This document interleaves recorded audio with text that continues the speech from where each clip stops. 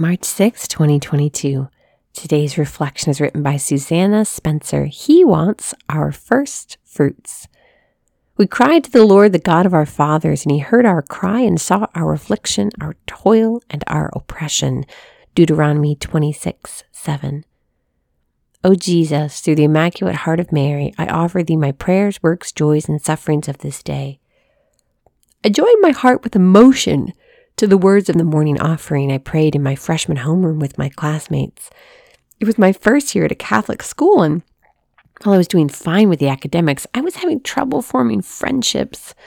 I missed my public school where I had many friends and wish I'd stayed with them. But the morning offering helped me through each day as I learned what it meant to make an offering to the Lord. I learned that he wanted the best of all my life and was with me in my joys and sorrows. Looking back, I can see how those lonely days of early high school were my first lesson in offering up the first fruits of my life. In the first reading for today, the Lord teaches his chosen people a simple prayer to pray with their offering of the first fruits of their crop and livestock for when they finished wandering in the desert and entered the promised land. The prayer reminds them of their past when they were slaves in Egypt and how the Lord heard their prayers and freed them from oppression. His saving act for the Israelites prefigured the saving act of his Son for all of us. The Lord heard the cry of humanity enslaved to sin, became a man, died for us, and delivered us from oppression.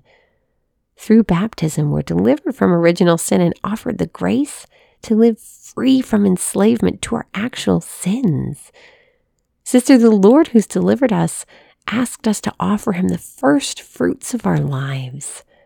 Every Sunday at Mass, we can prayerfully join with the offertory when the priest prays over the bread and wine. Every joy and suffering we experience is an opportunity to offer our lives to the Lord. He wants you to share every moment of your life with him. He's given you all. Will you offer it to him? Lord Jesus, we thank you for this day and for this sisterhood. Help us to turn our first fruits, Lord, and offer them right to you. We ask this in your holy and precious name. Amen.